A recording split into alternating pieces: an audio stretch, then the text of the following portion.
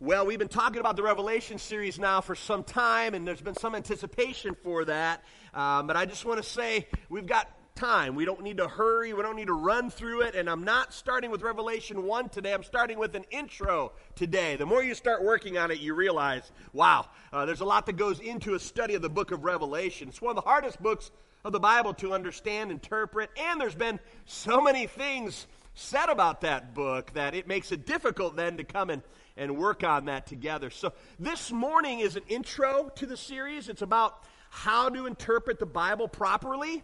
And if you're a small group that was expecting to start Revelation 1 today, I have a supplement, we'll call it. On that table, there's a group question and answer. I think there's 11 or 12 discussion questions for today's message. And then the material for the whole Revelation series is available today. If you're in a small group going through Revelation, there's a binder. There's great stuff in there. Or if you want to buy one of those for your own study at home, that would be great as well. But my encouragement as a pastor is start reading the book of Revelation. Read it. Just keep reading it. If you've got Bible on audio, listen to it. When you drive or go to sleep, not really good sleeping material sometimes, but listen to it over and over again. That'll help as we go through and study it. So that's where we're at. I put out my weekly newsletter. I gave you kind of the date so you knew it's going to take us through July. We'll be through July going through the book of Revelation. A couple of weeks off for different things, but that's the plan at this point. So do you see the picture on the side screens? They'll be there in just a second. I was out shopping yesterday. Pam Ochoa can vouch for it. We were both there together, right? We were both there at the same time. I was leaving Menards. I saw this, and I stopped, and I just had to take a picture, thinking about a Revelation series. Do you see that big crack in the middle? Where's my little pointer at? Let me see if I can do this without the world blowing up. No, I cannot. Maybe. Yay. You see this crack? How awful is it to be the improvement store? And your sign has a huge crack in it. As I drove by that sign, I thought, oh, isn't that the illustration for the church in the book of Revelation? If we don't do the proper work of a good foundation of understanding Revelation, all sorts of things can happen. I imagine Menards is going to fix this pretty soon, because you can't claim to be the place to help when you can't get it right in your sign, right? And you know that's true. The best body shop in town, the guy who owns the best body shop drives a rusted out junky car. Why is that? Every pastor's kid tends to be rebellious, right? I mean, it's just the way it is. And the church has to be able to interpret the Bible correctly. And we've got to do our best on that. And I just want to say this message isn't meant to be legalistic. I'm not saying that you, as people sitting in the pew, have to be theologians, although we all, when we approach the book of God, are theologians in a sense. I don't want you to feel like I'm putting pressure on you in any way, but I want to let you know where we're coming from as a church, and how when we stand before you on this stage and we say, thus saith the Lord, that we put some work and effort into that, and we're going to do the best we can. And if you disagree with us on some kind of an application or an interpretation, there is room for that. I do not believe, listen very carefully, I do not believe that God sent one person who got the Bible 100% correct, and he lives in Ortonville, Michigan. I do not believe by any means that I am the only guy who's ever opened the Bible up from Genesis to Revelation and has not made any mistake. I don't believe that for a second. But I also want to say, so you don't think it's arrogant, but of course when I present to you, I think it's true. I wouldn't tell you if I didn't think it was true. My wife tells me all the time, you think you're always right. Well, of course I do. Why would I run around thinking I'm wrong all the time? I think I'm correct. But I've lived long enough to know that I could be wrong. And our talk in Revelation is not meant to be you signing the dotted line, agreeing with every bit of theology. As we get into Revelation, it's going to be very apparent. I'm at least pre-wrath. I believe that I believe that Jesus is coming back and we're not going to be here to experience wrath. I don't see how that would be true when the Bible says as believers no condemnation will take. Why would we go through the wrath period? Whether that means pre-tribulation, which I am, or mid-tribulation, which is okay if you believe that. I just want to let you know I hold views, but I'm not going to die for those. Philip, if you pulled a gun out and said, pre-tribulation, you'd better be mid-trib. Well, then we're going to go to lunch and I'm going to be mid-trib. If you're holding a gun to my head, okay. I'm not willing to die for positions, but I have taken a stand on what I do believe. And if you believe differently, we're still friends. I hope so. I can still be friends with you. I have a wife and children. I get along with people who don't agree with me. And it's a necessity. And so I hope you can get along with me if you disagree. But let's set the foundation today. Biblical interpretation. The big idea is we must interpret Scripture properly. 2 Timothy 2:15, a great Awana verse, right? Do your best to present yourself to God as one approved, a worker who does not need to be ashamed and who correctly handles the word of truth. I so want to quote that in the King James Version. That's so ingrained in me from Awana from years and years ago. But this tells us that we've got to rightly divide the word of truth. We've got to, as a good workman, we've got to do our best to put some work and effort into it. And so as you open up the Bible, a lot of times people just read it and they just make thoughts about it. And I'm thinking, whoa, wait a second. There's some definite principles. Notice I avoid calling them rules. But there are definite principles about how to interpret God's word. The whole thing, the whole branch of knowledge that deals with interpretation, especially the Bible, is called hermeneutics. If you leave today with anything, you got to leave with that big word so you can sound smart. Hermeneutics.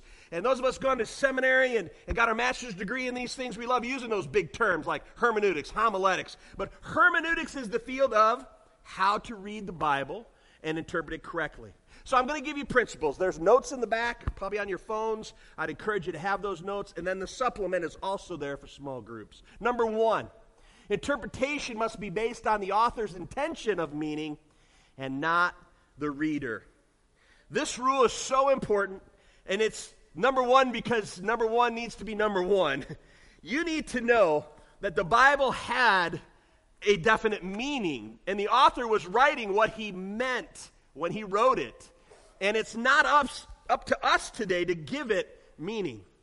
You've probably heard the quote before, God said it, I believe it, and that settles it. Well, the problem with that is the middle one doesn't even matter.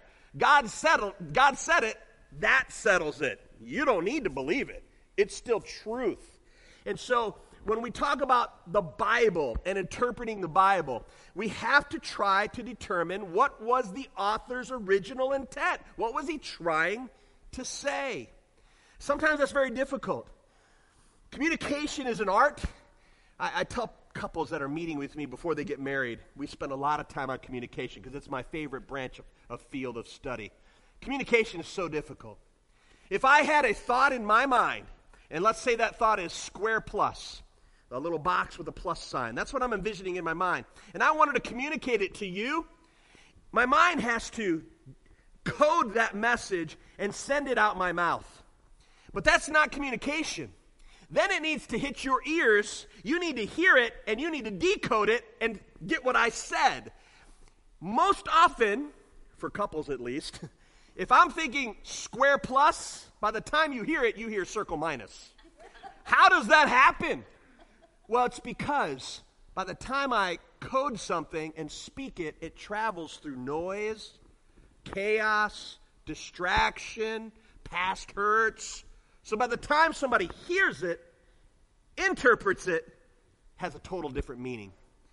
We, as Bible scholars, people who read the Bible, we want to get to the author's original intent. You, as husbands and wives, try to listen for the author's original intent. Your spouse, try to hear what they're actually saying, not interpret what they're saying to make it something different.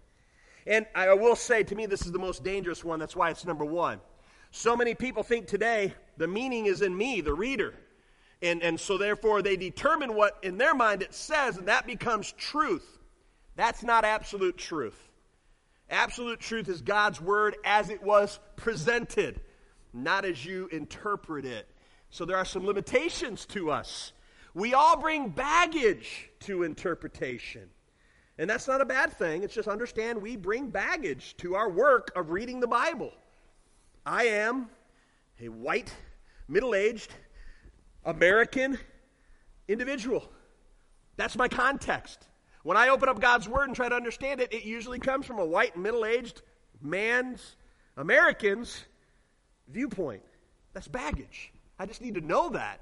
You better know your baggage as you try to read God's Word and interpret it. So number one, how do I get to this author's intent of meaning? Number one, it's you got to know the author's context. Who wrote it?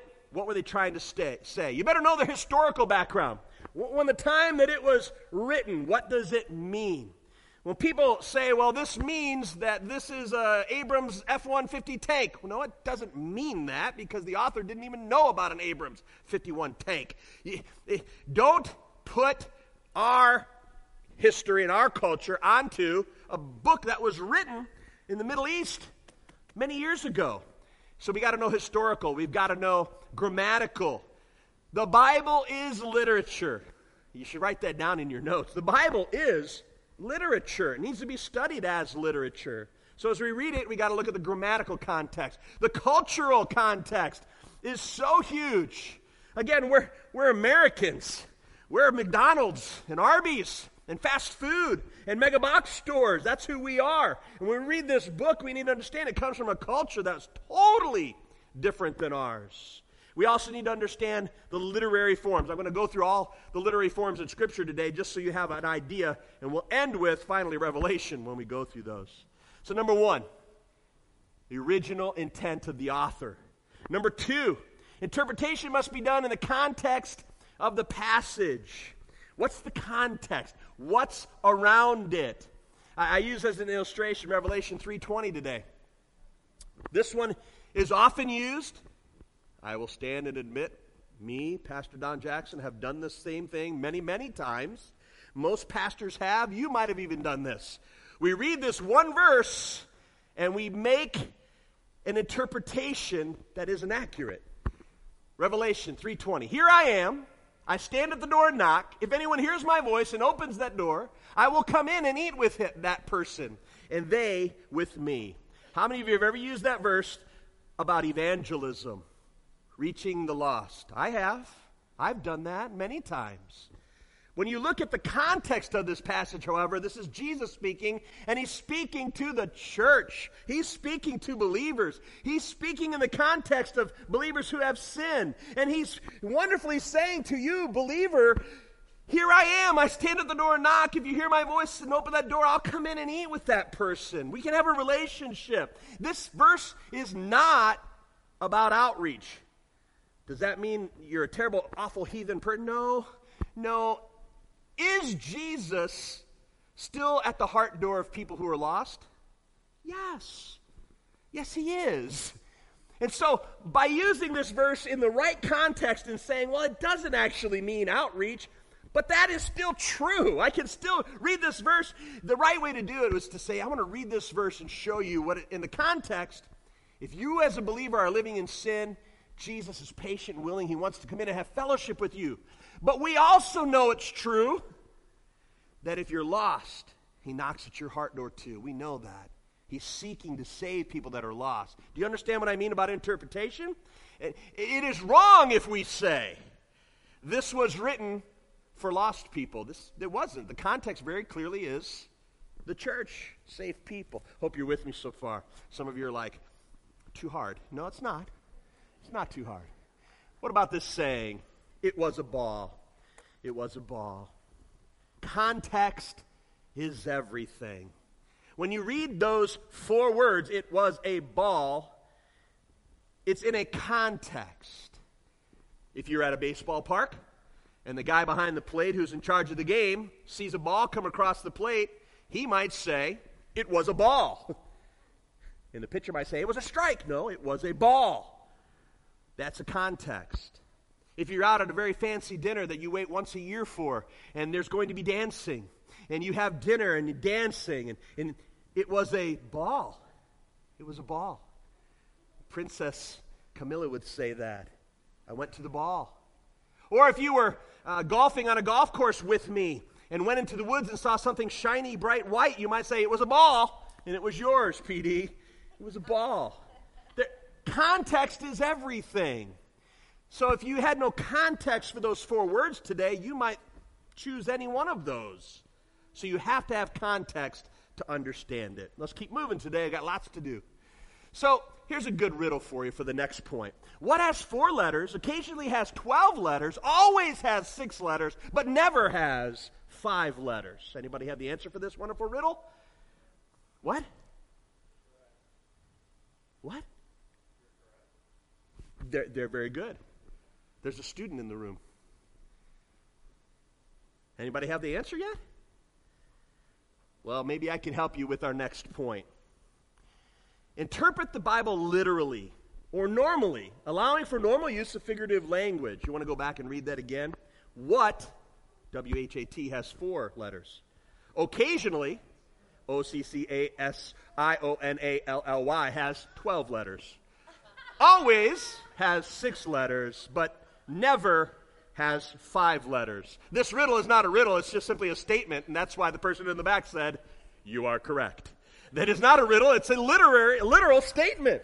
And this is what I love about this, is taking the Bible literally has to be an important step for us. We need to take the Bible literally, which allows for figurative language. There's a lot of figurative language in the Bible. Isaiah 55:12. You will go out in joy and be led forth in peace. The mountains and hills will burst into songs before you, and all the trees of the field will clap their hands.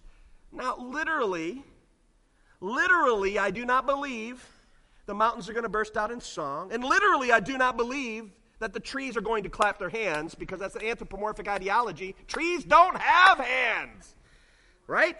And so, literal translation makes room for figurative language. I'm fine with this. This means something. And it was probably put in song. The hills are alive with the sound of music. Ah, right? And you don't really think the hills are alive, do you? Or make music? No. The Bible uses figurative language a lot. Literal translation, which we need to do, makes room for understanding figurative language. The Bible says that if you won't preach the gospel, the rocks will cry out, right? Well, the rocks aren't really going to cry out, but what that means is creation is a testimony in itself. So there's meaning, but we need to be constantly working to find the literal translation. In other words, don't always try to find the meaning, the hidden meaning that there isn't a hidden meaning for. People do that with the Bible a lot. I'll give you examples today as we go through that. Don't always try. I even see books on the shelves that you can purchase about discovering the hidden secrets in the Bible. God meant this to be for you to read and understand. It's really not a hidden secret thing. You might think so as we get into Revelation, but really it's to be understood. And take the simple, literal translation 100% of the time, but understand figurative language. What's the difference between a literalist and a kleptomaniac? Anybody? Nothing. A literalist takes things literally. A kleptomaniac takes things literally. Right?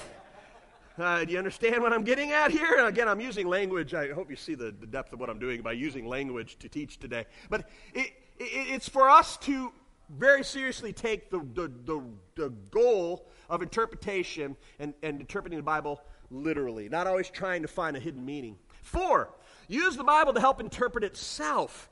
Boy, I tell you, God is wonderful in wanting us to know what things mean, and quite often the Bible will tell us what it means on its own. A beautiful one comes up in our first lesson next week in Revelation 1. Revelation 1:20. The mystery of the 7 stars that you saw in my right hand and of the 7 golden lampstands is this, here comes the answer. The 7 stars are the angels of the 7 churches, and the 7 lampstands are the 7 churches. Revelation 1:20 is God interpreting what was just said earlier.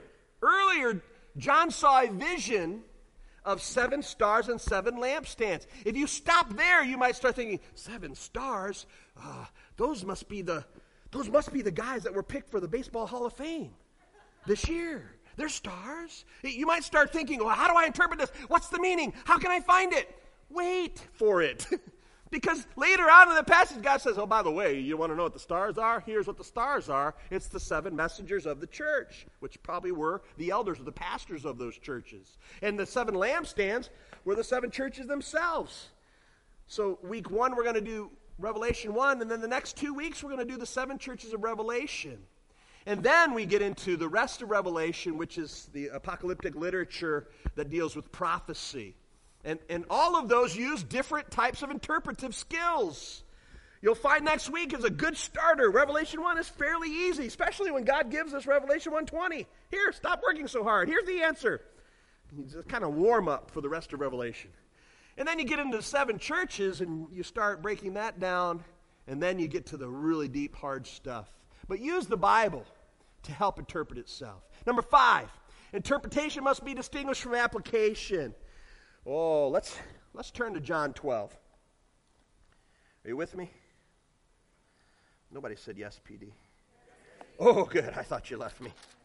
Because I'm going to keep talking even if you're gone. In John 12, Mary anoints Jesus at Bethany.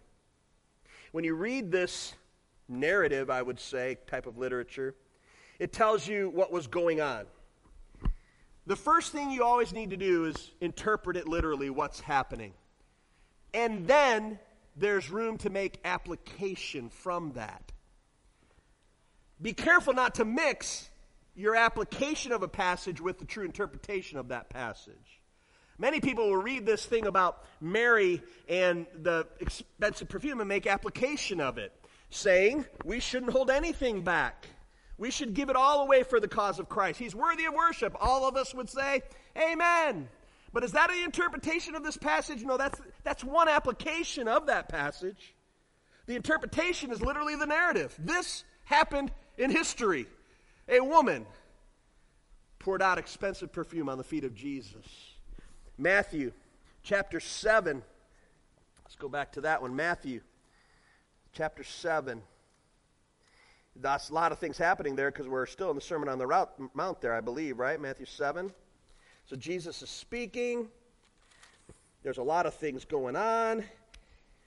Probably one of my top 3 misinterpreted passages of Scripture in Matthew 7, verse 19. Every tree that does not bear good fruit is cut down and thrown into the fire. Thus you will recognize them by their fruits. I know many people that read that passage and say, you can lose your salvation. It says branches were cut off and then burned into fire. We all know fire means hell. So this is a clear passage that eternal security is not true. However, as you'll learn in a little bit, the Bible interprets itself, and the Bible never contradicts itself. I believe the Bible teaches eternal security very clearly throughout Scripture. The confusion is passages like this. So what tools do I use? Well, before you make an application, do the work of interpretation. Who's the author? Come on, people. It's in Matthew. Who's the author? Matthew. Who was Matthew writing to? Remember, you need to know who the audience is, what the context is of his writing, and what was going on in the passage. Jesus is the one speaking in a message here. Why is Matthew including what Jesus spoke, and what is he trying to give to his audience? I won't give you the answer right now because you'll find it as we continue to move on. Interpretation must be distinguished from application.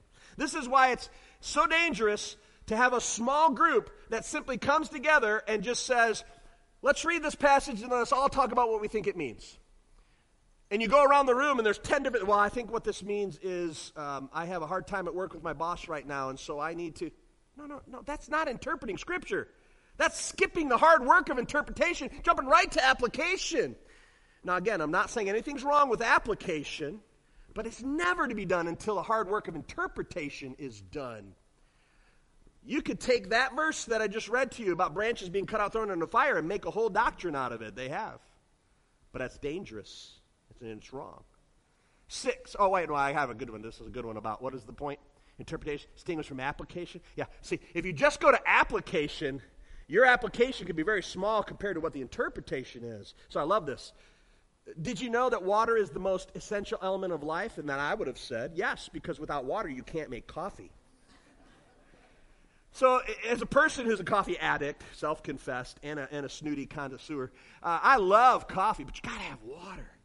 I don't know about you guys, but our water is awful at our house. I've got a whole house filter in the basement. I've got a filter on the sink, too. And then I have one in my refrigerator as well.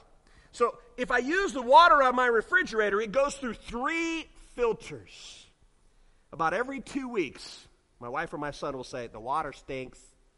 I have to change my whole house filter every 2 weeks. I change my under sink filter every 2 weeks. The refrigerator one's expensive. I don't change that except for when it goes off, the red light comes on. Why? Well, my wife and son like water. I do it because I like coffee. And I want good coffee. I don't want my coffee to smell like coffee, half bad water. So I change it. But the statement that Lucy made, did you know that water is the most essential element of life? Man, that is a big statement. If my application of that is only for coffee, boy, the people in Alaska are going to be upset. The people in Africa who don't have good drinking water are going to look at me and say, are you an idiot? You're talking about coffee taste and smell, and we're dying for a well with clean water in it. You see what I'm saying? Don't make application your first point of attack. Make interpretation the first point of attack.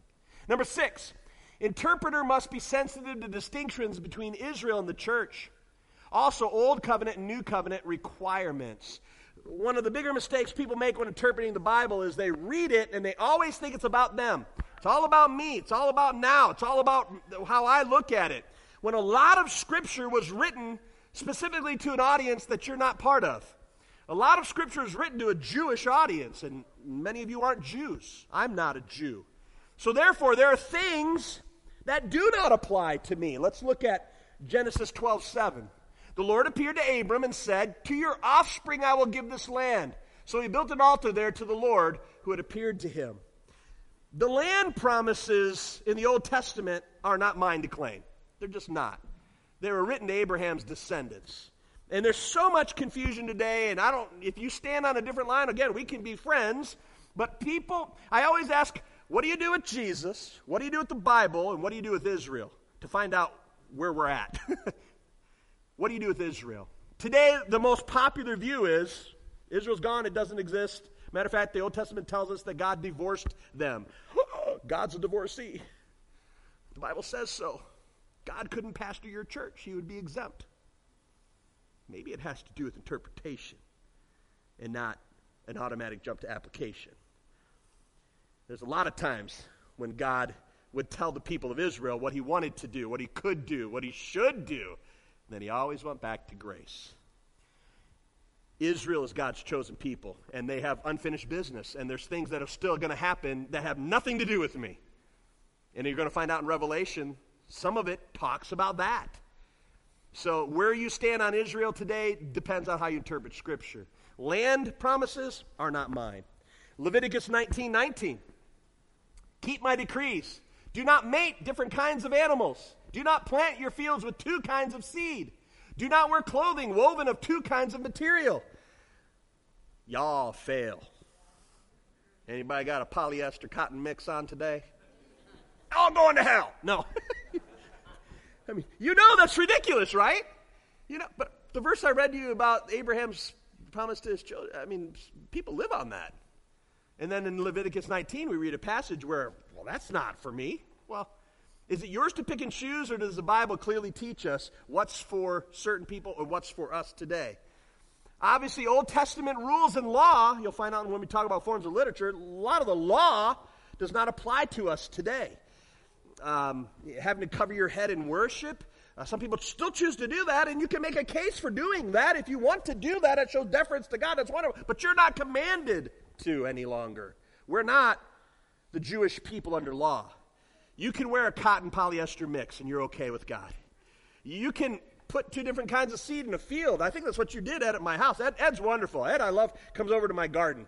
And it was like, what? Fall. I just love this. I didn't know you could do this. But we finished our garden and gave up on it and let it die. And Ed comes over and he planted stuff in the fall in my garden. And then he came over this week, and he's like, you should have things. We're like, what? We go out there, and there's chives, garlics popping up. You know, he mixed seeds in my garden. Ah! Again, these were written specifically, and there's so many things to the Jewish people to have them be set apart. That's what God was doing, a set-apart people with set-apart rules. You and I are not subject to the rules that they had. Now, we'll get to principles in just a little bit. The interpreter must be sensitive to the type of literature, and this is the last point for this section. You got to be sensitive to the type of literature being studied. Remember when I told you the Bible is literature? Well, then we need to be students of literature. Right now I'm listening to The Old Man and the Sea by Hemingway. I do a lot of stuff on Audible because I'm too lazy to read, but I love to listen. And I've been watching the PBS. Have you watched the PBS thing right now on about Hemingway? They got a 3-part series about Hemingway. I'm kind of passionate about Hemingway because we go to Petoskey all the time, and Petoskey has a place, the Central Park Grill, right? And he used to sit at the bar all the time on the corner. To this day, they've got a skeleton sitting there honoring him where he sat. Hey, anybody been there? Anybody know what I'm talking about? It's a great place. Oh, people, come with me. Let's all go to Petoskey. I'll show you around. But Hemingway was from that area, and so it's kind of neat. He what's that little bridge that you can go, or no, the little ferry? What's up north there by Harbor Springs, Petoskey area? I don't know what the name is. But we just were on it and found out that as a child, Hemingway was in the house that's right off the ferry. That's the house he grew up in, little boy. Wow. So I'm studying Hemingway, and I want to start. Boy, I tell you what, though. If you watch what people do for interpreting Hemingway, how many different interpretations are there? How many of you read The Old Man and the Sea? Okay, students, you're going to have to in school, so get ready. Old Man in the Sea. Was Hemingway talking about himself? Is he the old man in the sea? Or is he the catch? Is he the catch that he tied to the boat that got eaten by sharks? Or is he the shark? See, there, you can make a million different interpretations of that. And what's the truth? I don't know. Hemingway was a drunk. Who knows what he was thinking? I don't know if we'll ever know. He was kind of a crazy man, wasn't he?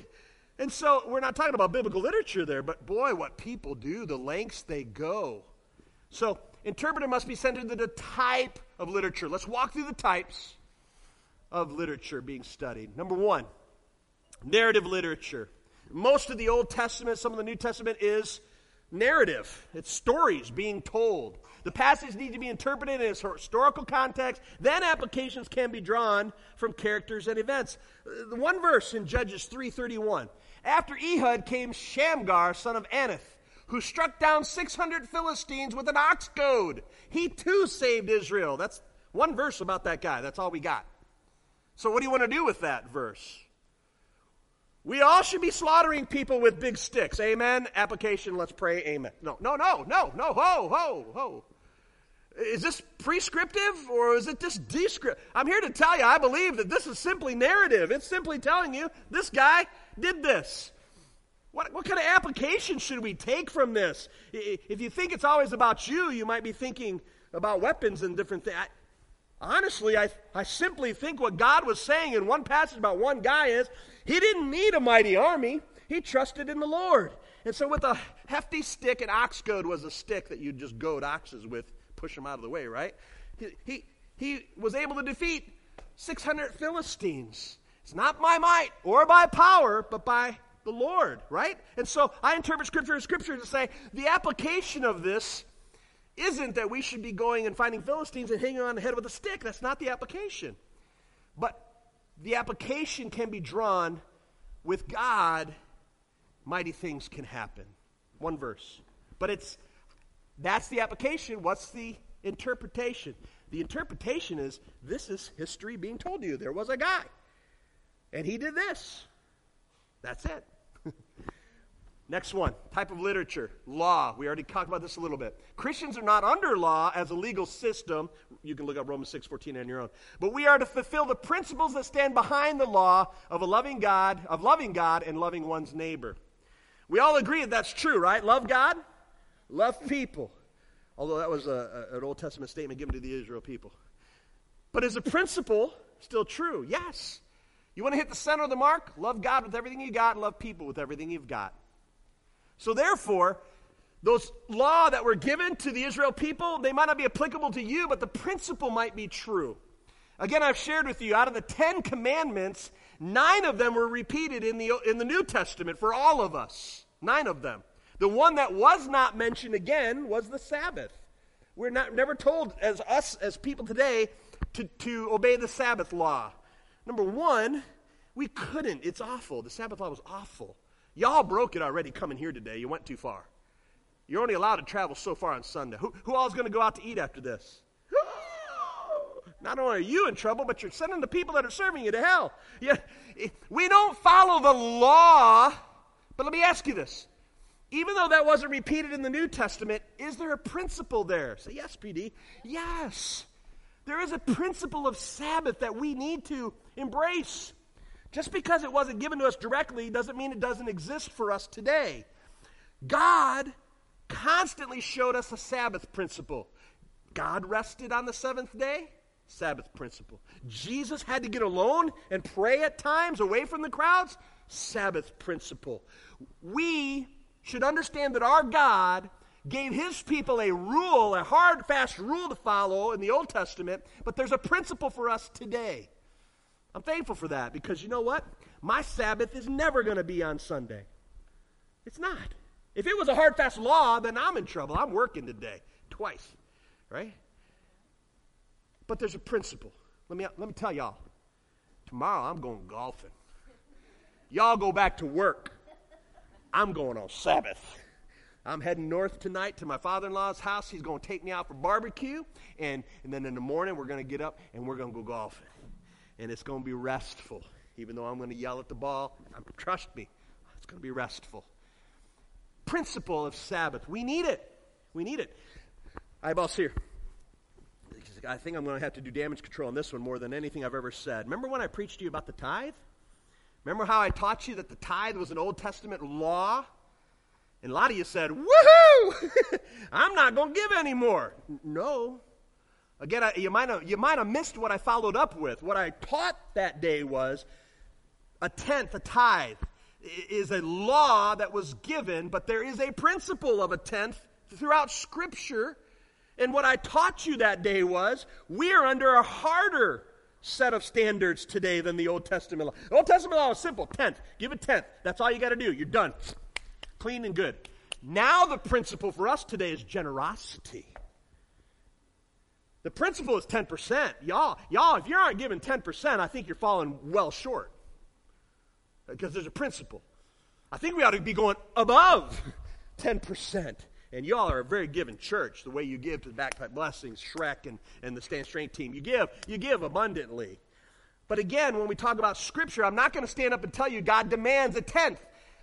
I don't believe that that's necessarily true when I interpret Scripture. But I believe there's a principle of generosity and giving. And if God said a tenth was kind of a benchmark for him, I don't think we ought to be going below it. I think he tells us to give generously. Ooh, I don't know if y'all are with me. Some of y'all left me on that one. All right. Types of literature. Wisdom literature.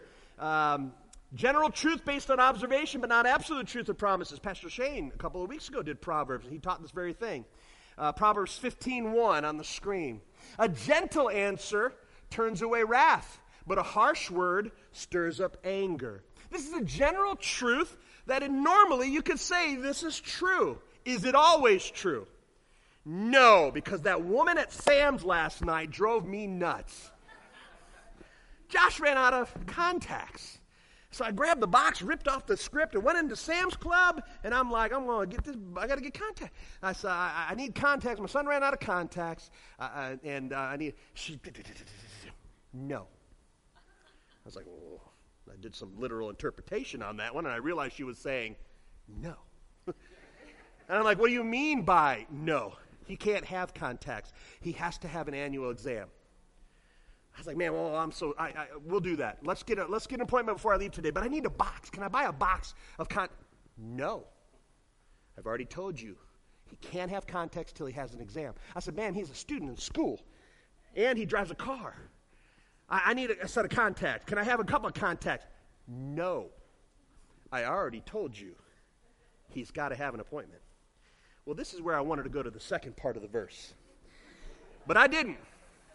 I even wrote my wife and son, I said, I tried charm, and it didn't work. It didn't. It doesn't always work. But in general, a gentle answer is the way you want to go. Because a harsh word or word spoken in anger, that's going to get a response you can kind of count on too, right? And so, is it a promise? No. If you ran into the lady at Sam's Club and you read this verse, you'd say, God lied. No, he didn't, because this is not a promise. This is what normally happens in normal situations. This is what works.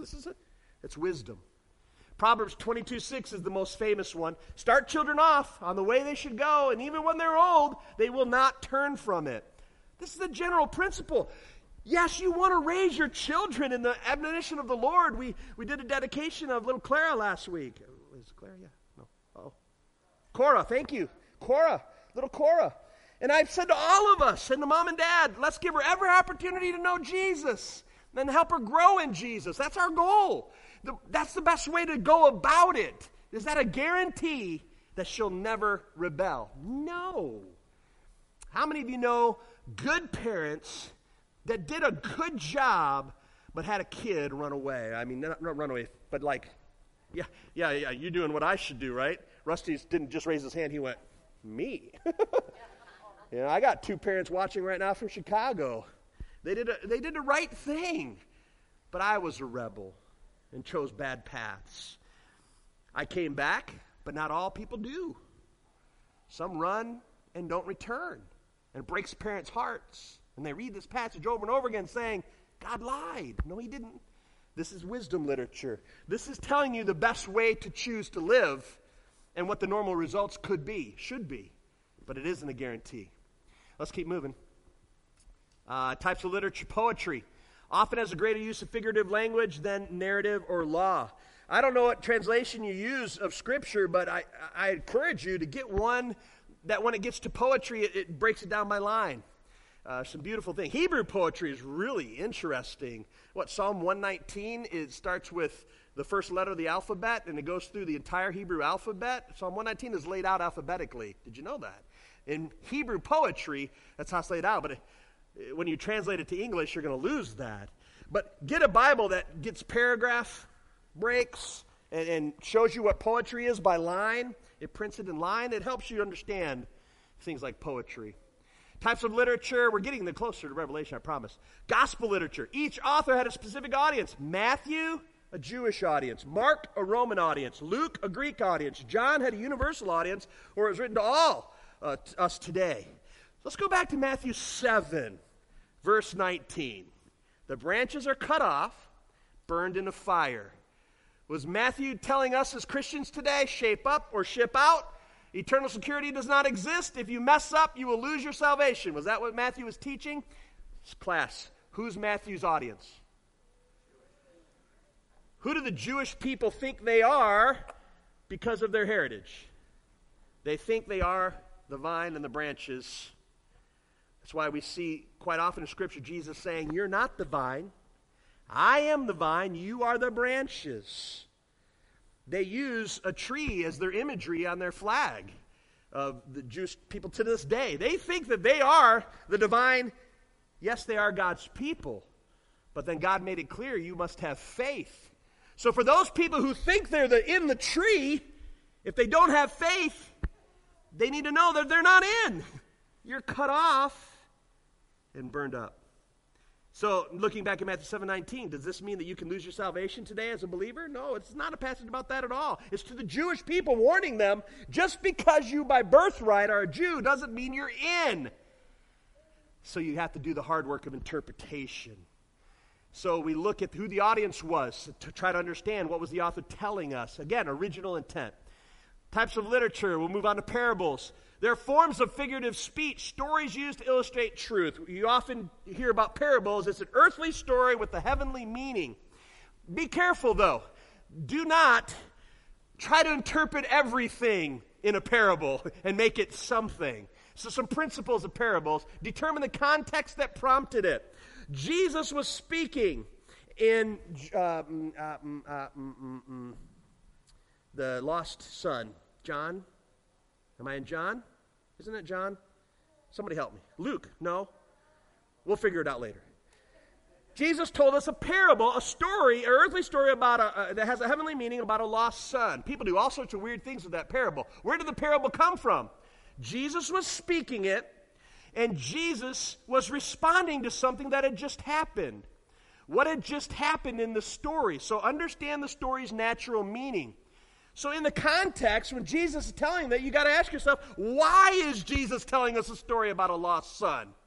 What just happened that prompted him telling the story? Because that will get you to the meaning of the story. Ascertain the main point or truth and focus on this. Focus on the main point. Don't focus on all the stuff on the side. Let's give an example. Matthew 13, we're going to put it on the screen. While they're doing this, I want to go to that Jesus story about the lost son. What is the context of Jesus telling that story? The disciples were eating with sinners, lost people, and it made the religious people mad. The religious people said in their minds, and they were even saying it out loud, how can this man eat with sinners? And in response to that thought, Jesus tells 3 stories, not just one of the lost son. That's the denouement, that's the concluding story. But he tells 3 stories. He tells a story about lost sheep. If a guy has 100 sheep and loses one, won't he go find that one? He tells a story about a woman who had 10 coins and searches the house to find the coin. And then he tells the story about the lost son. 3 stories. Go to the context. Go to the original intent. Jesus is answering their question, why are you eating with sinners? The answer is, lost people matter to God. Lost people matter to God. 100 sheep, lose one, I'll go hunting for it. Lost people matter to God. 10 coins, I lose one, I'll hunt for that coin. Lost people matter to God. 1 son out of 2, I will go after the lost sheep, the lost coin, the lost son. Now, when people preach those passages, sometimes they'll say the point of the lost son is sin is terrible and you will get addicted because the lost son went out and did bad things. That was not the interpretation of that passage. You can make an application that if you get into sin, you're going to end up wallowing in the mud. That's an application, but that's not the interpretation of the passage. When you preach or read that passage, lost people matter to God. That's the interpretation. Many applications can come from it. And therefore, we got this passage, another example. Matthew 13:31. He told them another parable. The kingdom of heaven is like a mustard seed, which a man took and planted in his field. Though it is the smallest of all seeds, yet when it grows, it's the largest of garden plants. It becomes a tree so that the birds come and perch on its branches. When you read this parable, you need to understand that not everything written there has a hidden meaning. People have tried to determine what the birds are that came and perched in the branches. I think it's just descriptive. It's a big tree, y'all. I think that's it. But people try to add so much stuff. They'll read this passage and go, well, that bird has to do with my son. Honestly, it doesn't. Sorry. It's just trying to explain that was a really itty-bitty seed. Now it's a big tree, so big that birds can come live in it. That's it. So when we talk about Bible, you get to know what kind of literature you're interpreting, and then be careful. Focus on the main thing and make that the main thing. Getting down toward the end, we have getting in the New Testament, Acts. Acts is the theologized history of the early church. It tells what the church was doing from the human side and what God was doing from the divine side. Some events are descriptive of what happened, not proscriptive expectations. A lot of mistakes come from the book of Acts because people look at that and say, okay, this is what the Bible tells us we should do. Sell everything you have and give it to the poor, okay? Are we doing that? No, we're not doing that. Are we failing? No. It's historical information. This is what the first church did. Trust me, when we start breaking it down, there was things happening that we just don't do today, and I'm thankful. I am not going to handle poisonous snakes on stage, folks. I'm not going to do it. Not going to do it. Because I don't think that the Bible was proscriptive there, telling you what to do. It was just telling you this is what had been done. This is what happened. A lot of things happened with the sign gifts, speaking in tongues, and miracles that took place. It was a change of dispensations, but I won't get into that whole thing. But at the beginning of a dispensation like the church, a lot of things were happening. Does that mean it has to be happening all the time at that length? No. The Bible clearly states that tongues will cease. Was it used? It was a gift, yes. Is it to be used today? I don't think it's prescriptive that it's to be used in the church today. We don't speak in tongues here at Oakwood from the stage. I have friends that come to Oakwood that do speak in tongues in their prayer closet. I'm not telling you can't. But I'm telling you, when I've looked at the book of Acts, it was descriptive of historical facts, not prescriptive of what you should be doing today. Let's move on. Acts, and then there's the epistles. This is the one that's directly, when you read the epistles, it's like because it makes sense to us, and it's for us, right? It's written for believers. 1 Corinthians 15, 50 through 58. I don't have time to read that whole one, so we'll leave it out. But it's a wonderful passage. Read it today and say, yes, thank you, God, that I have salvation. It was written in 1 Corinthians that if Jesus died on the cross and if he rose again and if I put my faith in him, have forgiveness of sin, I will be resurrected from the dead. Amen. That's for me and for you today. The epistles were written directly to apply to us. And then as I wrap up, finally, everybody say finally. Hey, hermeneutics is a whole 2-semester class. I did it in one Sunday. Whew! Revelation is apocalyptic literature. It's the most difficult due to the use of symbolic language. So here's help as we close today. How are we going to approach Revelation? Let me tell you, as your pastor, we're going to approach it literally, understanding figurative language and symbolic language. But let me break it down for you to make it simpler. Remember who is being revealed. This is the absolute key to the book of Revelation. This is not the revelation of the Antichrist. Everybody wants to read Revelation and tell you that obviously, Obama was the Antichrist. Or obviously, Hitler was the Antichrist. The book of Revelation is not a revelation of the Antichrist. It is very clearly the revelation of Jesus Christ. Who is it for? It's for us, the church, for believers today. That's who it was written for. And then, remember this, Scripture interprets Scripture. Let's allow, as we study, to find out if God tells us what those symbols are. We have to use the Old Testament because in the Revelation, the author didn't help us a lot because he just starts quoting things from the Old Testament without telling us he's doing that. So we find, where is that at? What does it mean? The book of Daniel. If you want to read Revelations this week, you ought to start and read Daniel 7 through 9 because that's what we're going to be looking at in Revelation. Starting in chapter 4 on.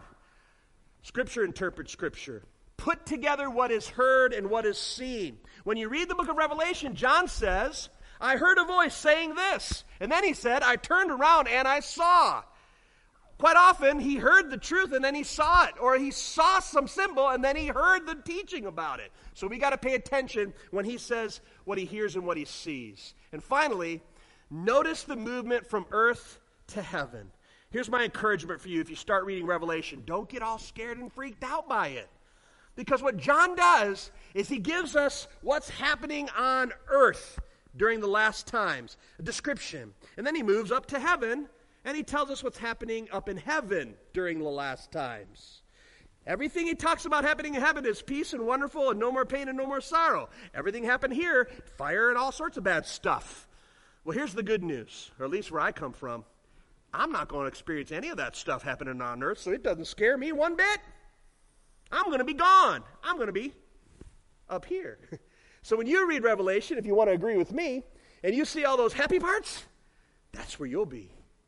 If you see all the things that are happening here in prophecy, that's what's happening here on earth. And I believe that as believers, we're not going to experience God's wrath. He promised us we are not people of the wrath. We are no longer under condemnation, but we will be saved. So that's where we're going. Oh, I got to do this again in an hour. Let's pray. Come on up and let's close out in prayer. Let me pray for you. Let's pray. And then I encourage you, as we get 13 weeks of looking into Revelation, it's going to be fun. It's going to be hard work, but it's going to be fun. Let me pray a blessing, and then our band will play for us as we leave. Father God, I thank you so much for your word. It's a wonderful thing that you've given us, but we do need to be students. And so today, if anything, I pray that everyone has realized, whoa, I need to take seriously reading Scripture and understanding what its meaning is. And then, God, help us apply it to our lives. and do it appropriately. I pray all these things in Jesus' name.